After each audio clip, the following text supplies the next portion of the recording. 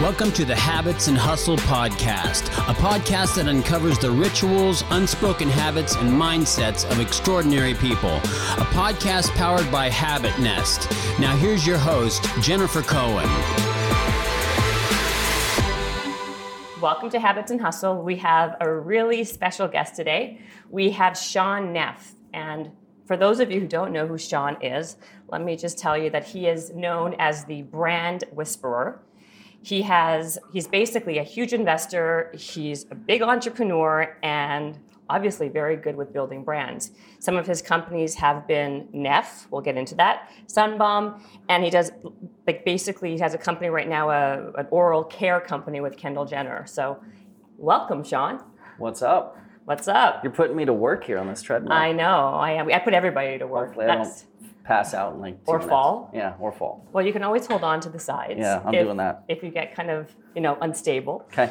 But the whole idea basically is to kill two birds with one stone. Burn some calories, get your blood flow going while we talk. I need that. Well, I'm glad we can be of service. Put my gum in my little cap here. Just don't forget to get that gum. Yeah. Okay. Who gave you the name Brand Whisperer? Actually, Forbes did. So I did an article and just kind of told my story about my journey, how I've started several different companies, I've invested in brands, and just was kind of riffing with this editor. And then like a month later, this story came out and it was just like, Shaun Neff, the brand whisperer, right? And I was kind of like, whoa, like that's amazing. Because me, I like brand things and build businesses for a living. And I'm like, I don't even think I could have came up with a title that's radder than that. So I kind of just took it. And I'm like, I love that. A, it's rad that Forbes gave it to me. And B, I just thought it was cool. So that's a great title. The nickname. Well, it's a great nickname, especially if you are somebody who builds brands. And I mean, there's no other bigger compliment than that, really, right? No, I liked it. So then how did you start your journey? Because your first company was called Neff, right? Yeah. And it's in the snow, in the surfing kind of activewear. Okay, so how did you begin? Yeah, so I grew up in Southern California, was always, into surfing, skating, snowboarding, kind of as an activity and something I love to do. And then at a young age, I was just always super intrigued with branding. Like for me, it was like, okay, I'm in high school, first day of school. I'm like, what logo am I going to rock on my chest? Right? So it was like such a big deal because it meant like what music I'm into, what I did on the weekend, what culture I'm buying into. So I was always like a brand geek on like what it meant for me to be a consumer and buy something and why was I buying it.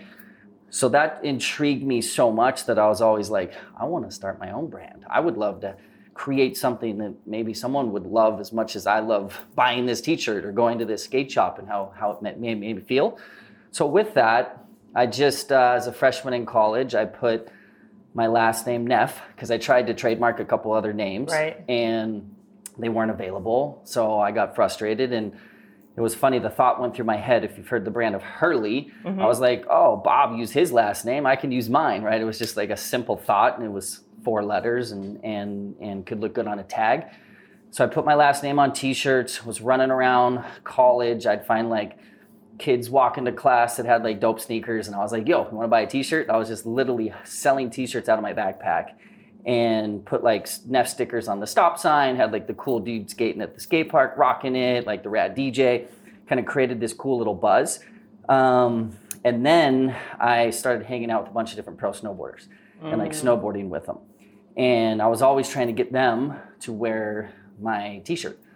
And they were like, I can't wear your t-shirt. I'm on like Burton and Nike and Oakley and they had all these deals. And I was like, okay, I've never seen a deal. I've never seen a contract. Can I see one? And I took it home and read through it and it said nothing about headwear. So I was like, do you think I can put Neff on like a hat or a beanie and they can wear it and it doesn't conflict with their endorsement deals? I said, that seems too obvious. But that was kind of my window of opportunity where I was like, I'm going to go with it because legally I think I can do this. And I didn't know how to make a beanie or a hat. So the true story is I went to a 99-cent store, like mad ghetto with like $40, rolled into the store and bought some of the ugliest headbands and beanies you've ever seen in a Sharpie. And I literally just wrote Neff on these dollar headbands. And I showed up to an Olympic televised event and handed out a bunch of these ghetto beanies, talking to agents saying, hey, he can rock it. This could be cool, right? And they're like, oh, maybe, but they're probably going to get in trouble. And that day, some of the, top guys in the world wore my last name on their head and got on TV. So you literally just saw that opportunity in the contract, and then you basically had you were very resourceful. Mm-hmm. So were you always just resourceful, as a kid, kind of being able to figure stuff out like that? Because, that's clever. You saw the contract and you knew that. Yeah, I think I was always a kid that kind of just drove, and I was very competitive. And even if it's down to playing ping pong with my brothers, it's I have to win. I'm going to win. Yeah, right? Yeah, so for me, I think I've always had this super heavy drive just to figure it out and to try to, win in per se. So I think for me, I'd already invested so much time and energy into Neff and selling t-shirts, and I hit this wall. So I think I was just figuring out so many different ways how I can break through and get relevant people that had big followings that can help blow up the brand, rocking it. So I think it was just one of those moments where I read the contract and the brain was just spinning, and I was just wow, that could be an avenue. But it helped that you had the relationships with these big time pro surfers or pro, because did anybody kind of give you pushback? I don't know, man, I'm scared. What if I wear it and they take away my Nike contract? Because it's such a fine line, especially when a company's paying you so much money. Yeah, it was. I think I'd been hanging out with a handful of them. Yeah. And they kind of knew me. I was young. I was the same age as them, or if not younger. So I think it felt very non-competitive. Right? Just kind of whatever. It's Neff. He's got these beanies. So for me, and we initially put on, I don't know, in the first 6 months, we probably had 30 of the biggest pro snowboarders in the world. Kids from Europe and South America and all over the world, right? And what I did was try to get the coolest dudes, right? Yes, they were big, big pro athletes, some of the best riders in the world, but it was all about image, right? Because for me, it wasn't about, I'm going to go off and win the Olympics or do well in X Games. It was how's this dude rocking his pants? Right. Does he have good style? And headwear at the time was kind of underserved. It was, Burton and all the big guys made beanies, but it was they're focused on boards. Right. They're focused on bindings, outerwear. So beanie would be the last thing. They hurry and design 20 of them. Right. So I just honed in and made the raddest looking ones and kind of got the culture and a bunch of these athletes behind it to where it felt like a group of support. So it wasn't about one dude getting in trouble. It was about a combination of dudes. A bunch of dudes. A lot of the coolest dudes in snowboarding would have all gotten in trouble. So did you I kind of just snuck in there. Did you get but that's how you have to do it sometimes. Mm-hmm. Did you get a huge, so people started seeing that, did you get some kind of massive order from a department store, or how did you start selling these things to people who saw these beanies? Mm-hmm.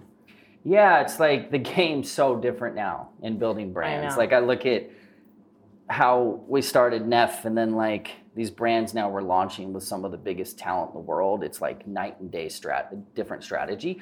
But back to the Neff days, it was very there was no social media.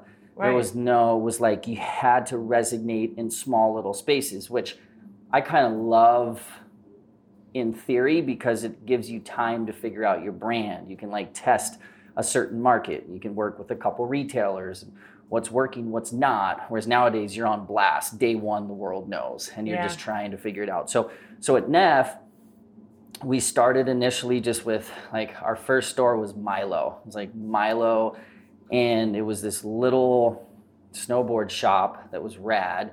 And they literally brought in even our first product was so ghetto. I was buying hats and beanies from another company that was already making hats and beanies. And I literally would take the beanies and I'd buy some where they just had woven labels on it. Mm-hmm. And rip it off? And I would rip it off, right? And then my wife had an aunt that lived like 20 minutes down from, where we lived, and we'd go down and she'd sew all these little Neff labels on it because I didn't know how to make a beanie, right?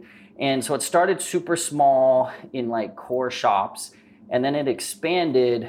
And the next thing that I kind of jumped on, which was another good step in blowing up the business, was it's all about sales reps. Back then, it was like, so I went to the guy in SoCal that did, he did Burton. So he was, Burton at the time was the biggest snowboard brand in the world.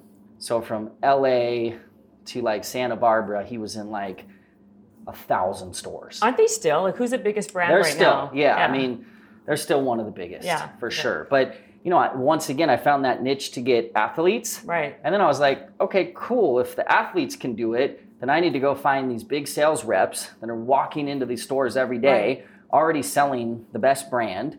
And that's how I'm going to get in, right? So I locked in him as my first ever rep. And he would walk in, and you can imagine him walking in. It's the Burton guy shows up. So these big shops are going, whoa. When it comes November to March, 60% of my revenue is coming from that guy. Right. So he comes in, it's a big deal. He shows Burton. And then at the end, he brings out these little bag of beanies. And it's like, yo, here's this cool new brand, Neff. Here are all these crazy athletes rocking it. And every shop was like, dope. Like, there's not a beanie brand. And those are killer athletes. And we just got in distribution doing that. And for the first 2 or 3, even like first 4 or 5 years, we were just in little mom and pop surf skate snow shops, keeping it super tight. Do you think like a lot of people that it becomes very confusing when I see a lot of times people put out so many SKUs and they try to do everything versus just focusing on one thing and doing it really well and being known for that? Do you see that companies, like, that's how they fail a lot of times? Yeah, I think in the beginning, and for the life of your brand, you need to know who you are. It's like, pick your lane, stay in your lane, know what you're great at, and go. And even for me, personally, I've been able to figure that out over these last several years. Like, I now know my lane. Like, I know the Shaun Neff lane, right? I went from being a CEO and like, I remember reading Jack Welch books, like, oh, greatest CEO. And I'm like, raw. I'm like so excited to be this big time CEO one day. Yeah. And I will never have that title ever in my life because that's just not my skill set. That's not what I'm great at. Right. Yeah, I was able to do it. And now I've built several companies that I can be a CEO, but I know my lane, right? To ideate brands, to find, unique opportunities in the market that are underserved that I can come in and disrupt real quick and then hire the right people to execute.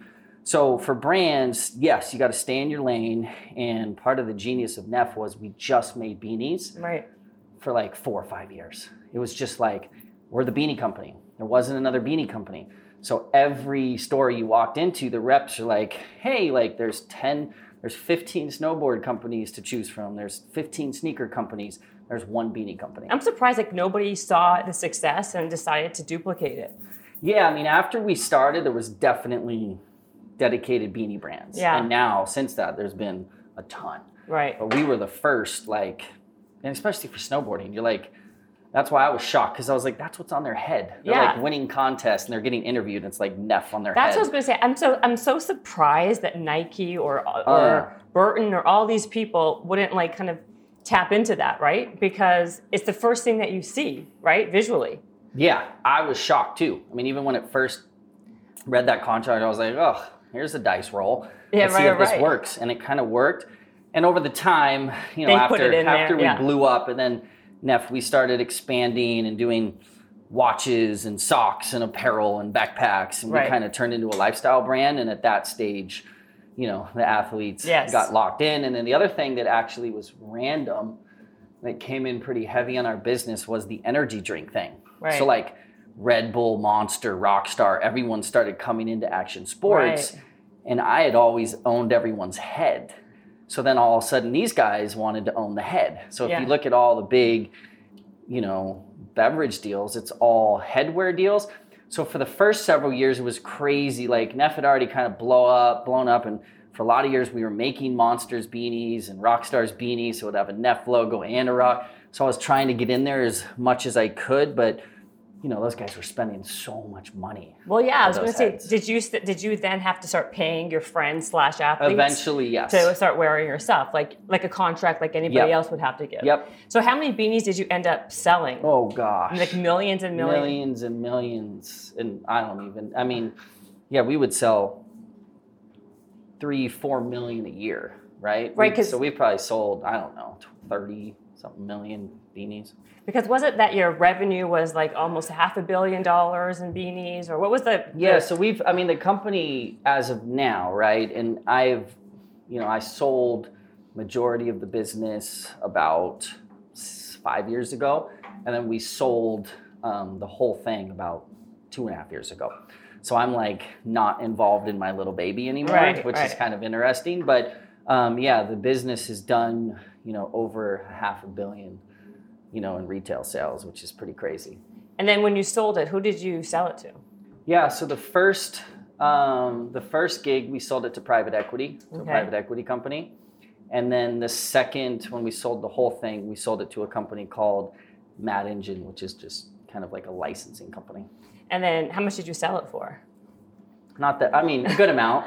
A good amount. Okay, I know you don't want to tell me, but... It's all private stuff. Was it less or more than 50 million?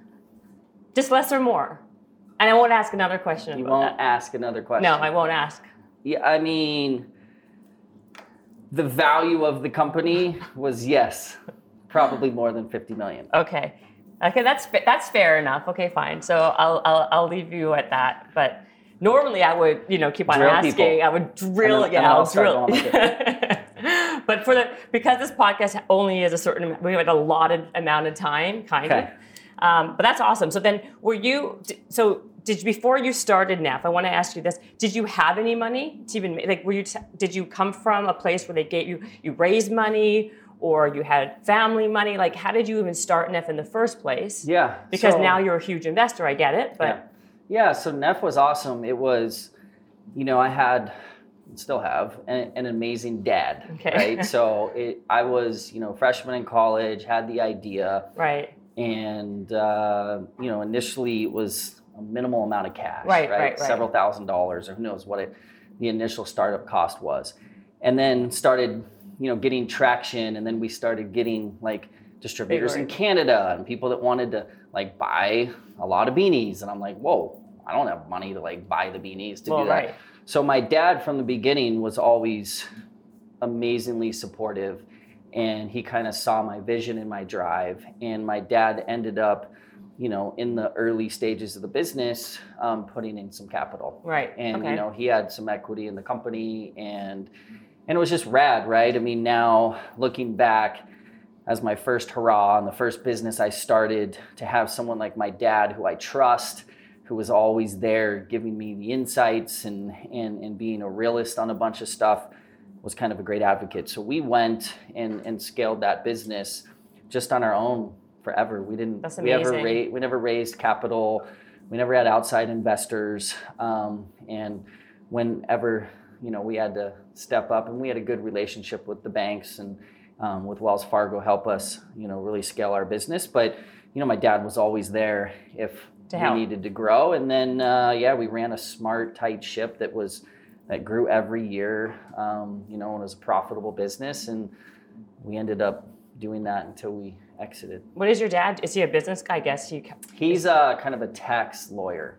Oh, yeah. Okay. So he was, where his real value is like setting up the company and trademarks and all that stuff. That's really important. Super valuable for sure. So then you started with all these other big brands, right? So Sunbum was the other one that you were a big investor in. Yeah. So Sunbum. It's a cool story. I was just, chilling one day, and my phone rang from just a buddy of mine that I went to college with, and he said, "Hey, there's like this guy that lives down the street that has and was a part of this brand called Sunbum, and it's a small little sun care business, and they need money, and they're very interested in you helping them out. Maybe funding, putting in some cash, and you've obviously built a brand in Neff." So they seem also like very like there's like synergy there, right? From like surfing, sun, there's a lot of I think they saw in me that I they're going in the path of all these surf skate snow shops, and I Right. had just built, Neff through that whole channel Right. very successfully. But yeah, Sunbum was incredible. I mean, at the time they needed, some money, and I ended up funding the business. And at that time, 6 or 7 years ago, I became the second largest shareholder of Sunbum, which was awesome. And the team did an incredible job operating the business. So I didn't operate the business. I was just there kind of as, investor and advised on Target and some of the big retailers and, Right. and that. But yeah, and we just sold that company like 7 or 8 weeks ago So to crazy. SC Johnson. So that was another kind of life-changing moment. That's like a big win again. Like, do you have any losses or just win, win, win, win? I mean, there's always little losses here and there, right? I mean, fortunately, a lot of them have been wins, but there's been small little projects or investments that I've put money in, and I'm like, I don't even, know if the company's going anymore. I mean, Right. There's a handful of those, and then there's some ones I've been a part of, just startup stuff kind of outside my kind of specialty that I've maybe put money in and helped do a couple things. But anything that I've really put time, energy into and had focus and my own capital in has turned out pretty well so far. So Knock on wood. knock Is that on wood. Yeah, it's close That's enough. wood. Yeah, there you go. I think, so is it because, like you said, you focus on the stuff that you're good at, right? Yeah. And then you let the people, or you balance it out by finding people, or let the people who are good at what they do what they do.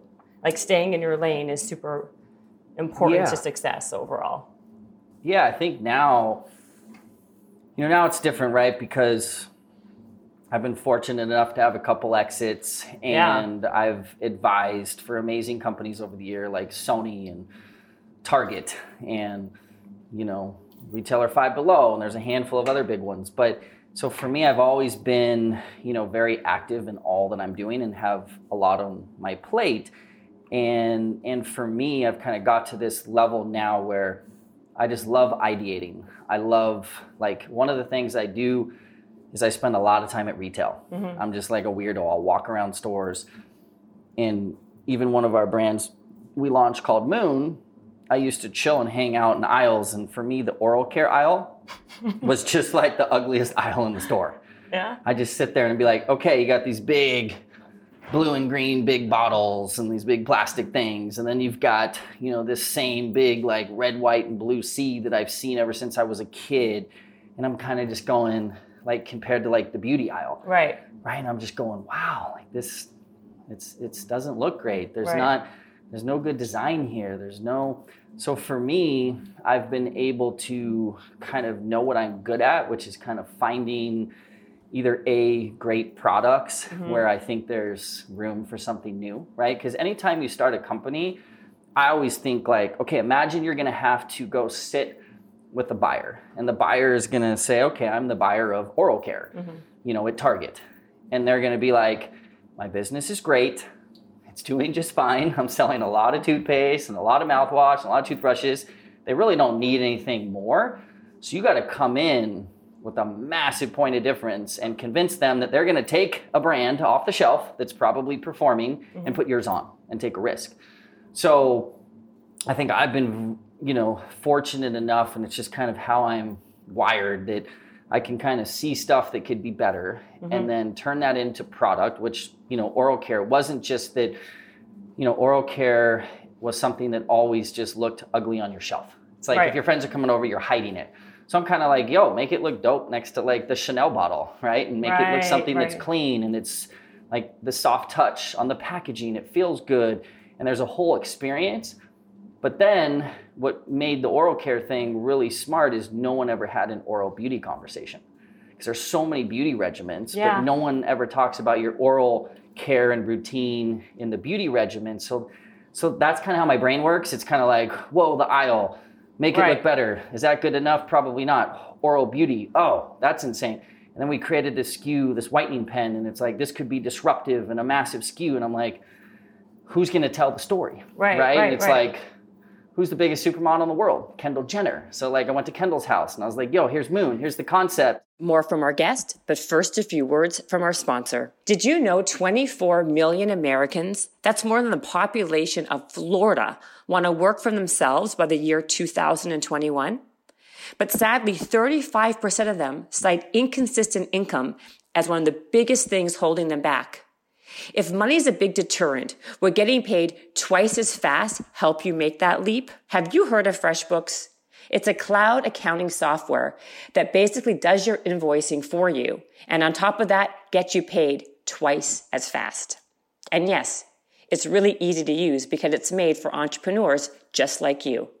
FreshBooks lets you create and send invoices automatically, accept credit cards, and ACH payments right on invoices. It automates payments for reoccurring invoices, and it automates invoice payment reminders. So overall, FreshBooks helps you face big challenges like getting paid so you can focus on actually growing your business. And right now, I'm giving my listeners a free 30-day trial of FreshBooks right now. No credit card required. Just go to freshbooks.com/habits and enter Habits and Hustle in the How Did You Hear About Us section, and you can start your free trial today.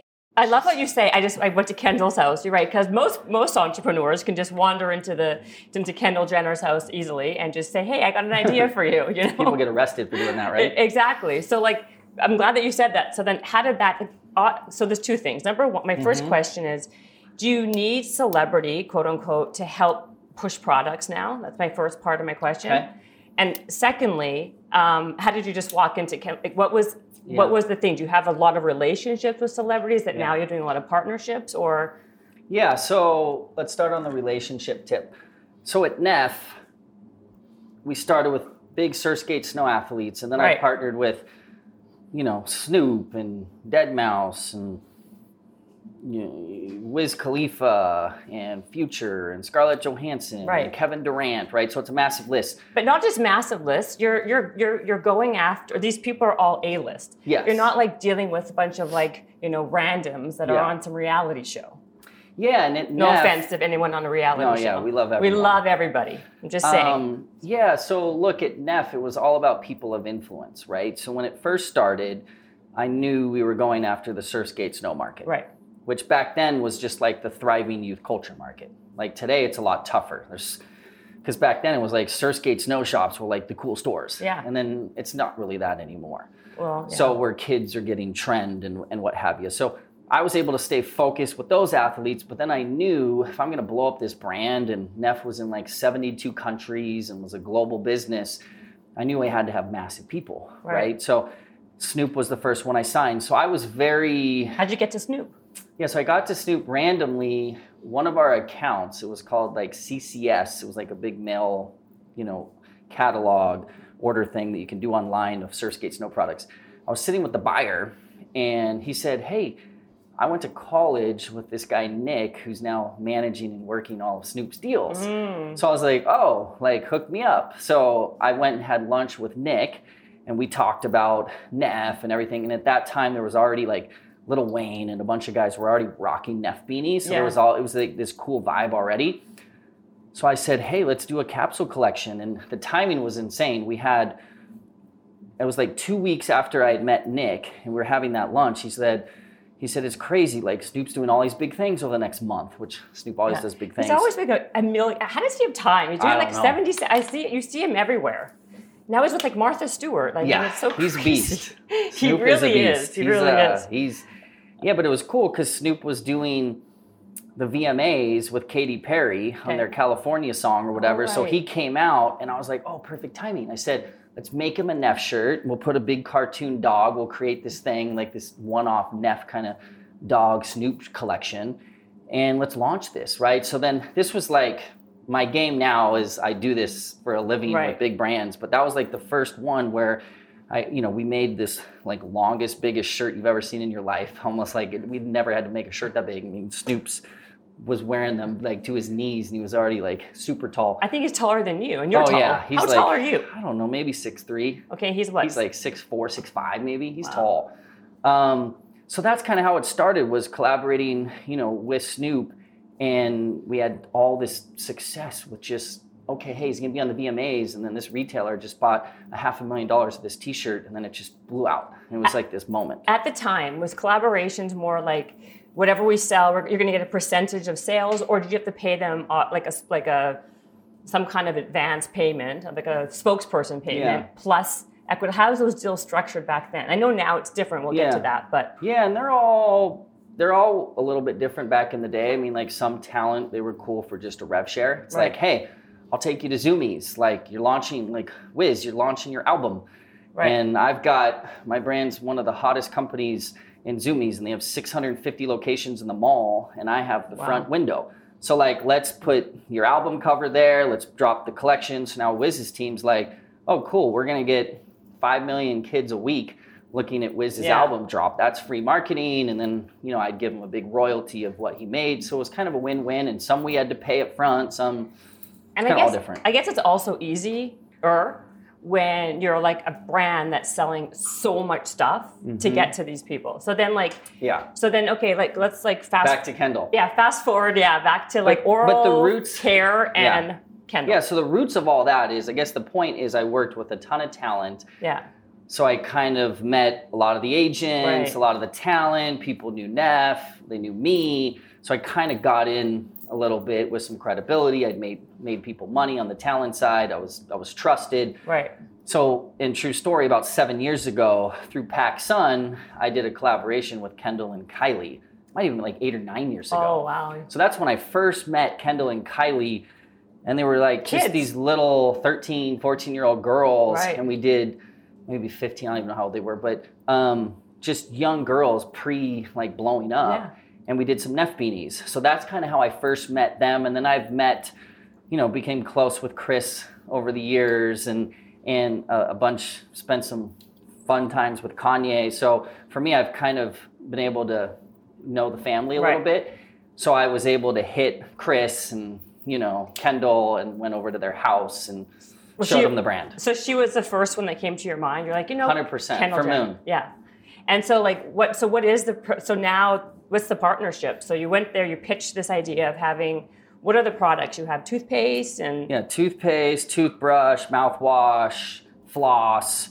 Those are kind of our 4 main categories. And then now we're launching, we have something called like the Moon Dust, which is like a whitening enhancer. So we've got a lot of products. And we were already doing the business. What was cool about Moon is we already started it. We got it up and running. We already talked to Target. We already talked to Ulta.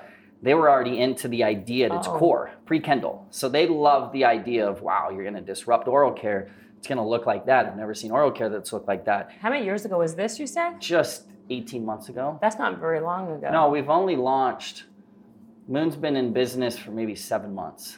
Right, because I feel like lately there's so many more toothpaste and rinse companies than there's ever been before. Right? Like, that's kind of like... Yeah, so there's been a couple. I mean, there's not so many. There's not thousands. But, I mean, it's not just Crest and Colgate. There's more of like this natural, organic... Tom's, all the different, Right. So then what's your point of difference between them and... Yeah, I think ours is, one, packaging. Like, there's not another brand, I think, that, like, sits vertical on your shelf that just looks good. You don't want to, like, knock it off if you're trying to clean your house. And then number 2, it's... it's good stuff. I mean, we spent 18 months, we hired, that's what I do now, right? I can ideate and help create. The company is called Beach House, and that's kind of our beauty incubator, and we hire great people. So like our operator, of all of our businesses have 10 plus years of experience, the marketing people. So each one of these has its own individual operating team. So we're good at ideating and kind of teeing up everything. Then we hire incredible people to go run these businesses. So for us, the packaging, right, our product development team, it's SLS free, it's paraben free, it's ADA approved. So it's actually really good product and better for you. And then on top of that, I think... Organic or not organic? Yeah, organic's a funny word because it's like...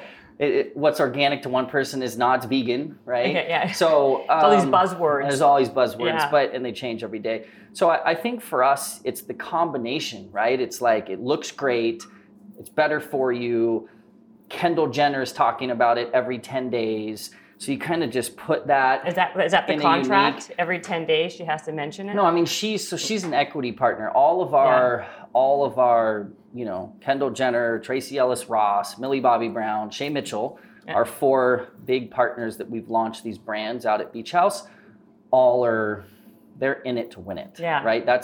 And I've met with a lot of talent. I'm sure. And had a lot of pitches and a lot of meetings of who wants to build a business. But I try to choose people that want to work, that feel authentic and credible to that market, right? It's like the whole brand is not Kendall Jenner. It's not Kendall Jenner's toothpaste brand, right? She promotes the whitening pen, which is an on-the-go teeth whitener, right? So Moon is the brand and kind of the hero, right? And Kendall promotes and pushes those products, but she lives the brand though. She's like a perfect fit for that. Perfect fit. Yeah. She loved it. She wants to push it. Yeah.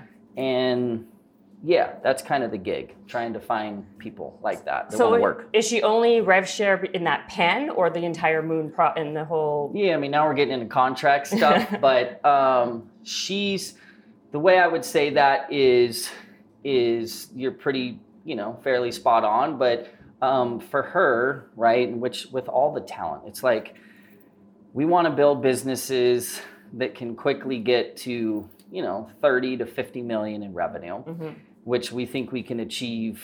And how fast? Over 12 to 24 months, right? Because we've got a unique formula. We've got a killer digital team. We've got these massive influencers that broadcast to the world. And then we have incredible relationships with retailers. So we'll, like Moon, it's like day one, 900 stores in Ulta. And then 6 weeks later, 3,500 stores in Target. And then how can you lose? 2 days ago, we just shipped CVS 4,000 stores. So we kind of have the trust. And my partner, PJ Bryce, who's kind of our CEO that runs the day, he kind of handles directly with a lot of the retailers. And it's like, we just got a good little machine where, look, business is not easy. You can always lose. But I think after doing this a couple times and being so selective, it's like everyone we light up, you're kind of going, okay, we got this. We got point of difference. We got great product. We got an amazing, person to tell the world it exists. We have the best retailer in the world that's supporting it. We've got, right? So you have everything to stacked win, in you your have to corner. stack. Yes. And I mean, how do people we'll see. How do people like win, or even how do they compete against someone like you, or Beach House, right? Because you literally have every building block necessary, and if someone's just starting out, how do they get Kendall Jenner, or how do they get they don't have, you have to have it seems like you have to have so many variables just right to kind of get it to go. Yeah, I mean, but that's what I love about being an entrepreneur, right? It's like, when I started Neff, I had nothing stacked on my side, right? Even down to our first trade show booth I was like, oh man, we have a trade show in 5 days. And I was driving past a haunted house that just shut down. I was like, those are walls. So I drive in. I was like, can you cut a 10 by 10? I gave him my little email, and he just cut these Halloween walls, and I drove a truck down, and that was my booth, right? So if I thought today of okay, we got a trade show, I'm going to go find a haunted house and have them cut a wall, that wouldn't even come to my mind, right? I would just be like, oh, we would lose at the trade show. Right. But obviously I didn't lose, and it won, right? So that's what I love about starting businesses is to me, sure, there's some advantages with access to capital and relationships to get talent or get retail. And that's obviously the lucky position I'm in today, that I've done this for a while and had some success. But to anyone else that's doing it for their first time, sure, I might have a couple things over them, but their grittiness and hustle and whatever they're going to do might be an up on what we have. So that's what I love about the entrepreneur world. It's I don't know whether we win or someone else wins. Who knows? It's up to the consumer to tell us what they like, why they like it. So I wouldn't, anyone that wants to start a business or has an idea, I mean, just how I look at, we've had a lot of success, but I'm looking at the P&Gs and Unilevers, the 50 Wow. to $100 billion companies. Yeah. And I'm looking at them as like, okay, how do I attack them? I feel like a lot of people are now, because of the brick and mortar being so, and not just, it's very competitive. And it could also kill your business, right? If you don't sell but paying for shelf space and all that. Like, I find, do you see a trend in people just selling now, just creating online, like through digital ads and internet marketing and obviously social media? Like, I feel like a lot of brands are doing that. Yeah, that's it's weird, right? Because if you look at CPG, I feel like 8 or 9 years ago, it was all this like, retail's dying and like raw and like, it's all about your website. It's all about user acquisition, and you've got to create this formula and test it 17 times and double down on what works, which in theory is still valid. But like and for me, I've loved it because I'm like, yo, I want everyone to think retail's dying. I want everyone to play there, and I'm just going to go here. And still like 80, 75% or whatever it is of all products are sold at stores. Right. So regardless of how big the online biggest is, it's tiny compared to what's sold at retail. But I think you got to be in both, right? Because there's been brands that have been they raised a ton of money and they're like spending tens of millions of dollars a month to acquire customers. And to me, that just aggravates me because they're figuring out an algorithm. They're figuring out a way to do this promotion, to this free shipping, to this, to that. They're doing all they can to convince someone that maybe they should buy this product. So they're getting a customer, but it's short-lived.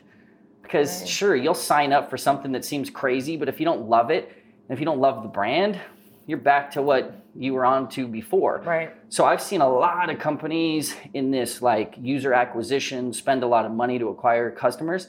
Most of those haven't panned out. Yeah. I mean, a lot of them, they raise all this money, it's some $1 billion valuation, and then their revenue hits a ceiling that's not that big online, and then it just goes.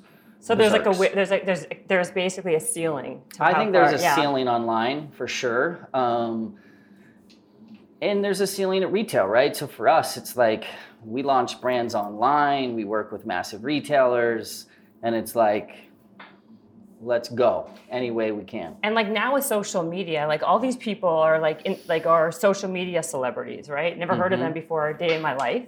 And now they have these lines and brands and they're like, but it seems like they're selling a lot of stuff. Yeah, they are. Yeah. I mean, it's, we, from the company that bought Neff, I spent some time with them several years, and one of the things... Are you okay, by the way? Do you want more water? Yeah, I'm good. Do I look like I'm dying? You're breathing a little heavy now. Sorry.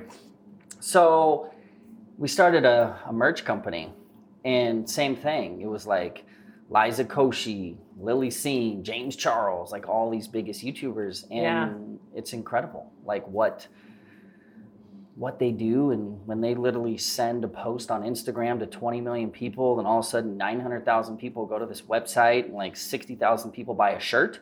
It's crazy. It's real power. But I think that's where we're trying to bridge the gap. It's kind of like you've got influencers that have the power. In my opinion, whether it's influencer, celebrity, whatever it is, there's only a handful that can really build businesses that can be worth $500 million, right? And we're in the business of trying to find the select few that want to work, that are authentic, that understand the hustle, that we want to partner with and try to build businesses worth $300 to $500 million, right? I mean, that's kind of our goal. Well, like, there's only a few of them. Well, like Kylie Jenner yesterday or the day before, she sold 51% of her brand for $600 million. I mean, who would have thought? Like, I thought she was like the sleeping dog of the family. You know what I mean? And she crushed everybody. Yeah, it's just smart, right? Like Kylie knew her lane. She knew what she was pushing. She was so incredibly smart that she only really pushed that. She's not doing 50 things. That's a critical thing. So she had, Chris is, I love Chris and I love just riffing with her, and she's smart. She's brilliant. She seems brilliant. Yeah, she just gets it. She's nice and she puts the right people around her. So they've done an incredible job, right? Because it's like they know what Kylie was and who she is. They had a very critical map of like, hey, here's our products.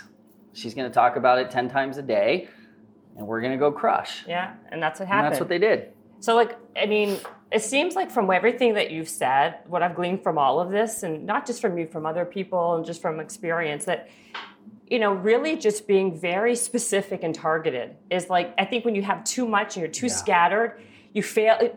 You don't excel at anything. You basically will do, maybe you could do mediocre and okay, but it's the people and the companies and the people, when they just kind of focus in their lane or one thing, they're the ones that really skyrocket in everything.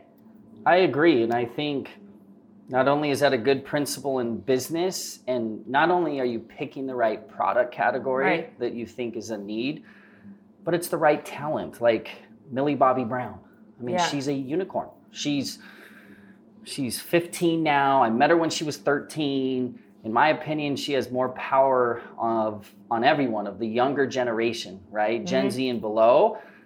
They look at her as an icon, as someone they can relate to, as someone that they love. She's Time 100, youngest to ever be on Time 100 list. She's a UNICEF ambassador. So for me, it was a no-brainer to partner with Millie, because not only was there there could be a Gen Z skincare clean opportunity here, but when you pair it with someone so special as Millie Bobby Brown, it becomes exciting. Right. And then it's Tracy Ellis Ross. I mean, her. Yeah. Why her? Why did you pick her? Yeah, that one was lucky. She, you know, it was kind of a mutual. She had already been on this journey for 10 plus years to create her own hair brand. And, you know, she's, in my opinion, you know, for that curly, coily hair, she not only is that person, and she, as a young kid, used to pick up the phone, call a number that would tell her the humidity, and that would be how she would leave her house based on that phone call, right? Like, so she had been living this life, and she hadn't found the products that were perfect for her. She'd been trying for so many years to do it, and we luckily got introduced, and all I did was sit back and hear her. And Tracy just talked for 30 minutes. And I was like, oh my gosh, yes, I believe you. I believe your story. I believe there's an opportunity here. And you're incredible. And she's so involved down to the creative, the marketing, right? So that's kind of been the formula. It's not like, oh, find some celebrities and build brands. No, we're finding very unique people, genuine people, and going after unique, genuine categories and trying to build a business. What's that hair brand called? Pattern. Where is it sold? Everywhere? Ulta. Okay. So we launched it with Ulta. I mean, Ulta's been a great partner with us. They're kind of the leader in beauty nowadays, and we partnered with them. How about Sephora? Isn't Sephora? Yeah, Sephora's still great, right? But we've kind of, as of now, we're on the Ulta train. You're on the Ulta train, okay. And I feel like a lot of people are, you know, like this. Kylie went there. A lot of people did. I mean, Kim. On this treadmill, on your Woodway, there's been many people in the beauty and other products. And I feel like Ulta is the company or the partner that really has been stepping it up recently. Yeah, just for us, they've been so accommodating, nice to work with, appreciative of what we're trying to do, and supportive. So, you know, and they've got a good message. They've got a big door count. So yeah, how many do they have? How many? I mean, what are they at? Close to 1,000, I think, ish. Might be off. Wow. That's okay. It's on an Ulta podcast, so it's okay. There you go. I'm not going to hold you to it. And then, is it like, what do you look for when you pick people? Then, like, are they just people? Are celebrities constantly? Is it just celebrities now that you partner with, or like if some girl or guy or whoever comes to, like, you know, contacts Beach House and they have a great idea, you know, do they even stand a shot if they're not Kylie Jenner? Yeah, I think. Look, or Tom Brady or whoever. Yeah, I think. There's not one way to build a business, right? I look at the success of Sunbum, right? It never had a massive celebrity. It never had a big spokesperson, right? It was just great product, killer packaging, clean messaging, ran well company that worked with no big superhero or big celebrity pushing it, right? So there's not one way to do it. I think for me, it's like if there's an opportunity to find a category with someone that is a massive spokesperson, I just feel like you hit the market a lot quicker, right? Yeah. Instead of, Neff or Sunbum, these that had Took a to while. build 6-7 years, it's like within 1 week, your kind of awareness is just where these other brands were in 7 years. So what do you do? Just because it's called Habits and Hustle, do you have like a particular ritual? I don't go on treadmills. You can tell. Am I like sweating? Well, you're now? wearing like 90 pounds of gold on top of it, but maybe that's why it's like I should weighing you down. slowly die on the treadmill. This is going to be like kind of my last question. Do you have any specific habits or rituals that you do daily to kind of keep you on point, or that you just want to share with us? Yeah, I don't know. For me, like activities, I like surfing, right? That's kind of, I love being out in the water. That's where I can really zen out. Something I try to do is not to work on Fridays. Oh, okay. That's good. Just, about a little over a year ago, I was just, because it's such a grind, nothing turns off, right? And I look at, I've got the wifey and now 3 kids. Three kids? One of them right now is at home, and he's 8 days old, and he came like 7 weeks early. Gosh. It's just a little mini, 4.5 pounds. Oh my, congratulations. Yeah. So I guess you won't be a bachelor for my bachelor auction after all. Yeah. I guess not. The Bachelor. Yeah, okay. I'm taken. Okay. But I think think breast cancer auction not for me, not a bachelor for me. There you go. Just making sure everyone's clear. Okay. Yes. Yes. Both taken. Yes. But it's just kind of one of those where for so many years, like building Neff and like getting these first things up and running, it was just, it's like all the business books. You got to be all in, rah, rah, exactly. right? But it was heavy. It was like, 15-hour days for years. Crazy, and it's for sure. like you're traveling and you're gone for 10 days and you come home, you haven't seen like your wife and kids, and they're literally like, I land and I'm like, get a text like, yo, this party's popping and this artist is there, and like, I'm like, I have to go there. Like, I haven't seen my kids in 10 days, but I'm always the FOMO guy. If there's any like, oh my gosh, any opportunity ever, I'm like, I turn over every single rock. So my husband is exactly the same way with FOMO. Like he'll like go to the opening of a paper bag if there was such a thing, because he's always scared if he's going to miss something. Yeah. But I guess in your business, that's important, right? Because there can always be a contact or a networking opportunity. There's always something, and that's why like about 1.5 years ago, I was like, whoa, I've just been on, because my 3 things I always talk about are dream, believe, and hustle. That's like, those are my things, right? It's like, you got to dream, like, something that doesn't exist are the best ideas, right? So you got to like just dream, like, what do I want to create? And then the belief is like, yo, I'm a beast. Like, you just have to be like, I'm going to do this, right? And it doesn't come from like this conceited, like self-fulfilling, like, oh, I'm so good, I'm going to win. It was even down to my first company, Neff. I was like, there was never a thought in my mind that like it might not work, or like, oh no, like stuff would hit the fan and it'd be disastrous, and I would just be like, all right, what do we got to do? Fix it, solve it. And then just the hustle, right? It's just like, you just like, if you ain't killing it, someone's gonna kill it a little bit harder, and that person wins. Yeah. So you are for competitive. me, it's great. You have to be. You have to be. And I think so. For me, I was like, it never stops. Like I could go 24 hours a day, 365 days, and have something to work on, and a new business to start, and a new contact, and a new riff, and a new.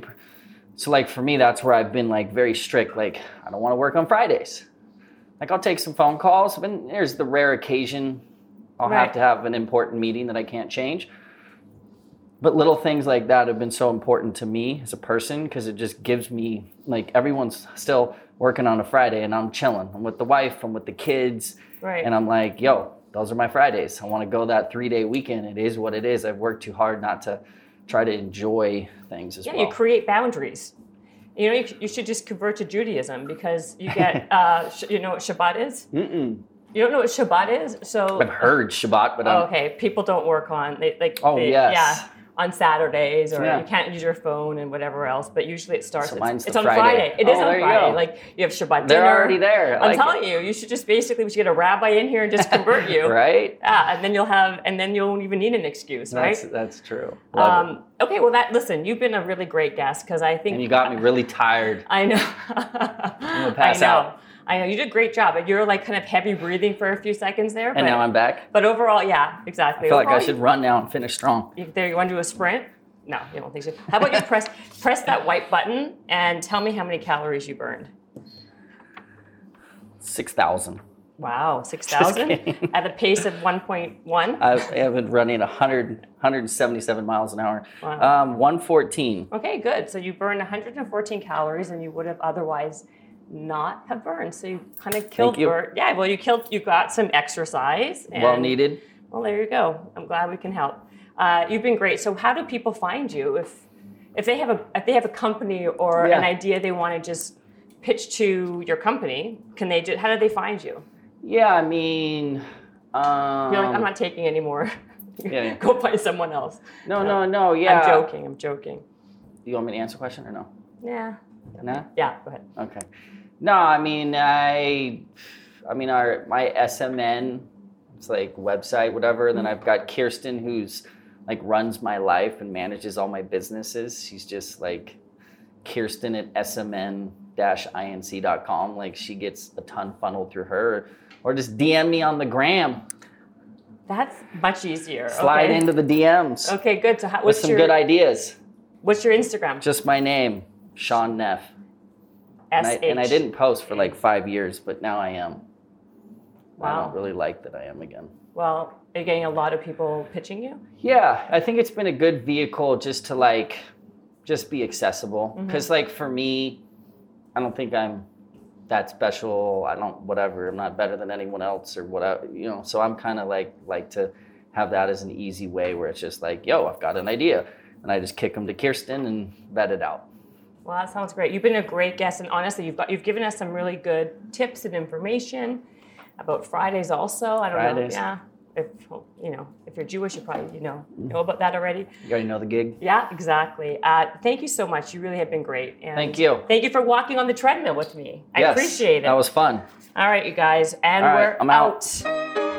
Habits and hustle, time to get it rolling. Stay up on the grind, don't stop, keep it going. Habits and hustle, from nothing into something. All out, hosted by Jennifer Cohen. Visionaries, tune in, you can get to know them. Be inspired, this is your moment. Excuses, we ain't having that. The Habits and Hustle podcast, powered by Habit Nest.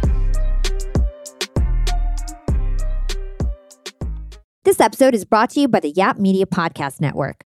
I'm Hala Taha, CEO of the award-winning digital media empire, Yap Media, and host of Yap Young and Profiting Podcast, a #1 entrepreneurship and self-improvement podcast where you can listen, learn, and profit. On Young and Profiting Podcast, I interview the brightest minds in the world, and I turn their wisdom into actionable advice that you can use in your daily life. Each week, we dive into a new topic like the art of side hustles, how to level up your influence and persuasion, and goal setting. I interview A-list guests on Young and Profiting. I've got the best guests, like the world's #1 negotiation expert, Chris Voss, Shark Damon John, serial entrepreneurs Alex and Layla Hermosi, and even movie stars like Matthew McConaughey. There's absolutely no fluff on my podcast, and that's on purpose. Every episode is jam-packed with advice that's going to push your life forward. I do my research, I get straight to the point, and I take things really seriously, which is why I'm known as the podcast princess and how I became one of the top podcasters in the world in less than 5 years. Young and Profiting Podcast is for all ages. Don't let the name fool you. It's an advanced show. As long as you want to learn and level up, you will be forever young. So join podcast royalty and subscribe to Young and Profiting Podcast, or YAP, like it's often called by my YAP fam, on Apple, Spotify, CastBox, or wherever you listen to your podcasts.